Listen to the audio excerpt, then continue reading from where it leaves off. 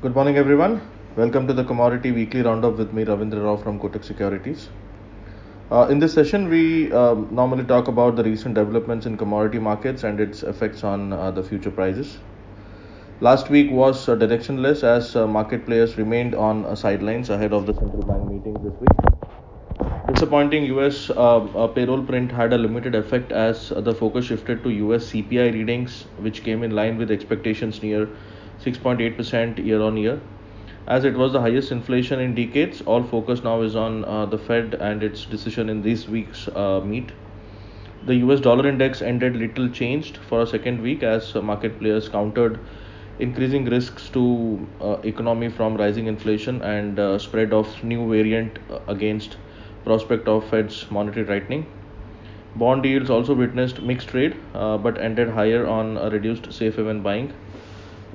This week, dollar is trading close to 96, and it needs something big to move further higher or on the lower side. So I think it will be trading sideways until the Fed's decision, and after the Fed's decision, we might see some kind of a move, a directional move in the US dollar index. Coming to precious metals, along with the dollar index, gold was also range bound and also due to other mixed factors. MCX gold Feb contract ended with a 0.5% gain as marginal rise in international market was coupled with the Indian rupees depreciation against the dollar. COMEX gold traded in a narrow range and ended with a 0.1% gain. COMEX silver, however, plunged 1.3% last week amid a listless trade in gold and a mixed trade in industrial metals. MCX silver March contract ended with a 0.6% decline as losses in international market was countered by Indian rupees depreciation against the US dollar. Concerns about Chinese economy and stress in manufacturing activity globally has dented demand outlook for silver.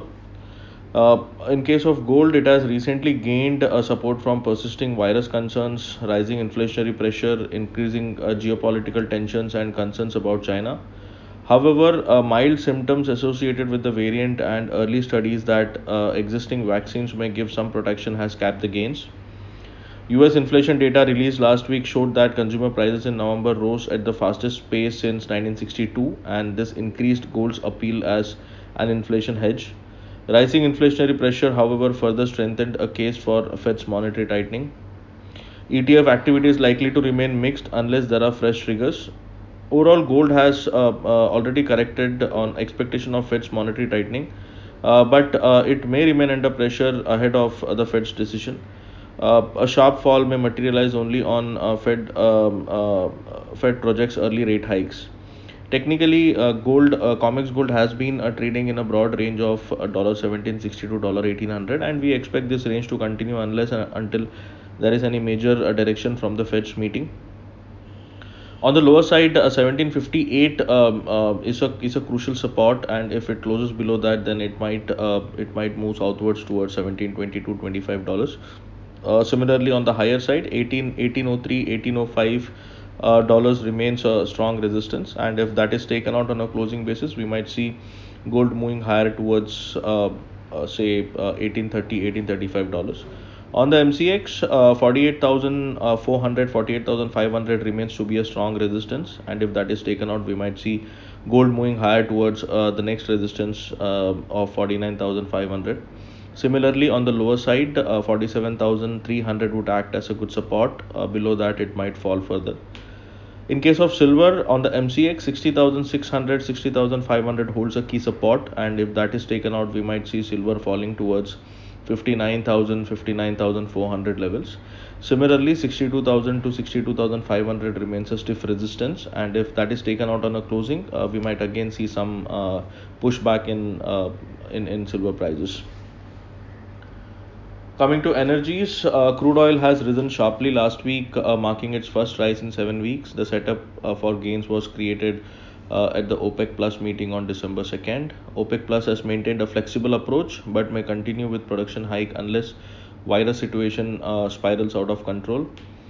This has fueled expectation that OPEC and allies may stop production hike if virus situation worsens and threatens to impact demand, and this has helped crude oil prices recover. Subsiding effect of Omicron virus has also helped crude oil to recover from lower levels. Tensions relating to Russia has risen in last few weeks, and this may continue to lend support to prices. However, market reaction may subside if Russia-Ukraine tensions do not escalate. Additional support to crude came from reports of sharp rise in China's crude oil imports last month. Chinese crude imports stood at 41.79 million tons or 10.17 million barrels per day. That was higher than October's figure of 8.9 million barrels per day, but still it is lower than when compared with the November 2020 figures. Technically, crude is taking resistance near. This is in case of WTI crude. It is taking resistance near $73 to 74 per barrel, and on the lower side, floor is seen near $67.68. In case of MCX, 5,200 would act as a floor, and on the upside, 5,600 would act as the resistance. And we expect this range to continue. So, on the lower side, we might see some buying coming in, but on the higher side, we don't expect it to sustain. So, it will trade in a broad range.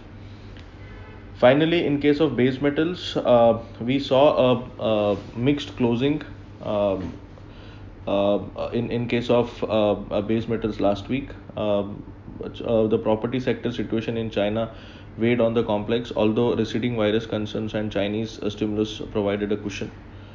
People's Bank of China announced a cut in the reserve requirements ratio in order to add long-term liquidity to bolster slowing economic growth. This was largely positive for the industrial metals pack. Zinc was the top gainer in metals pack last week as electricity price hike coupled with falling treatment charges amid rising demand from galvanizing plants prompted output cuts by Chinese smelters. This has come at a time when rising energy cost is already causing disruptions at the European smelters. Higher premium for long-term contracts in the European zinc market in 2022 due to high energy costs and steady demand may be supportive for prices. Aluminium had a volatile week as expectation of deficit next year coupled with Chinese stimulus measures provided a cushion while upside was capped by increase in LME stocks. Aluminium is likely to be amongst the gainers this week on prospect of higher demand for aluminium ore going forward. Technically, copper is expected to trade in a broad range. It is slightly on the downside, but Fed's decision will be looked at. And till then, we expect the prices to trade in a range of say 716, 718 on the lower side on the MCX, and on the higher side, it will take a resistance near 1740 to 1745, 740 to 745. Sorry. In case of zinc, a resistance is pegged near 282. If it sustains above that, we might see zinc prices going higher till 290, whereas support remains near 270, 272. It is expected to trade with a slightly positive bias, but more bullishness will come only if it moves about 282 and closes above that. In case of aluminium, 216 is a stiff resistance. It is trading in a triangle, and it has to take out 216 on the higher side to move further towards 220, 222. Similarly, on the lower side, support remains near 208, 208 point half, and if that is taken out, we might see aluminium drifting lower. Otherwise, it is expected to trade in that triangle until and unless there is a breakout on either side. Market focus this week will be largely on Fed, ECB, Bank of England, and Bank of Japan meetings. Additionally, market players are also awaiting more clarity about virus situation as well as Chinese economic health. Additionally, US retail sales data will add to the volatility. We have to be a little cautious this week because of the Fed outcome, as the market can be really volatile. So need to trade with strict stop losses this week and wait for a clear direction. That's all from this edition. Good luck and trade safe.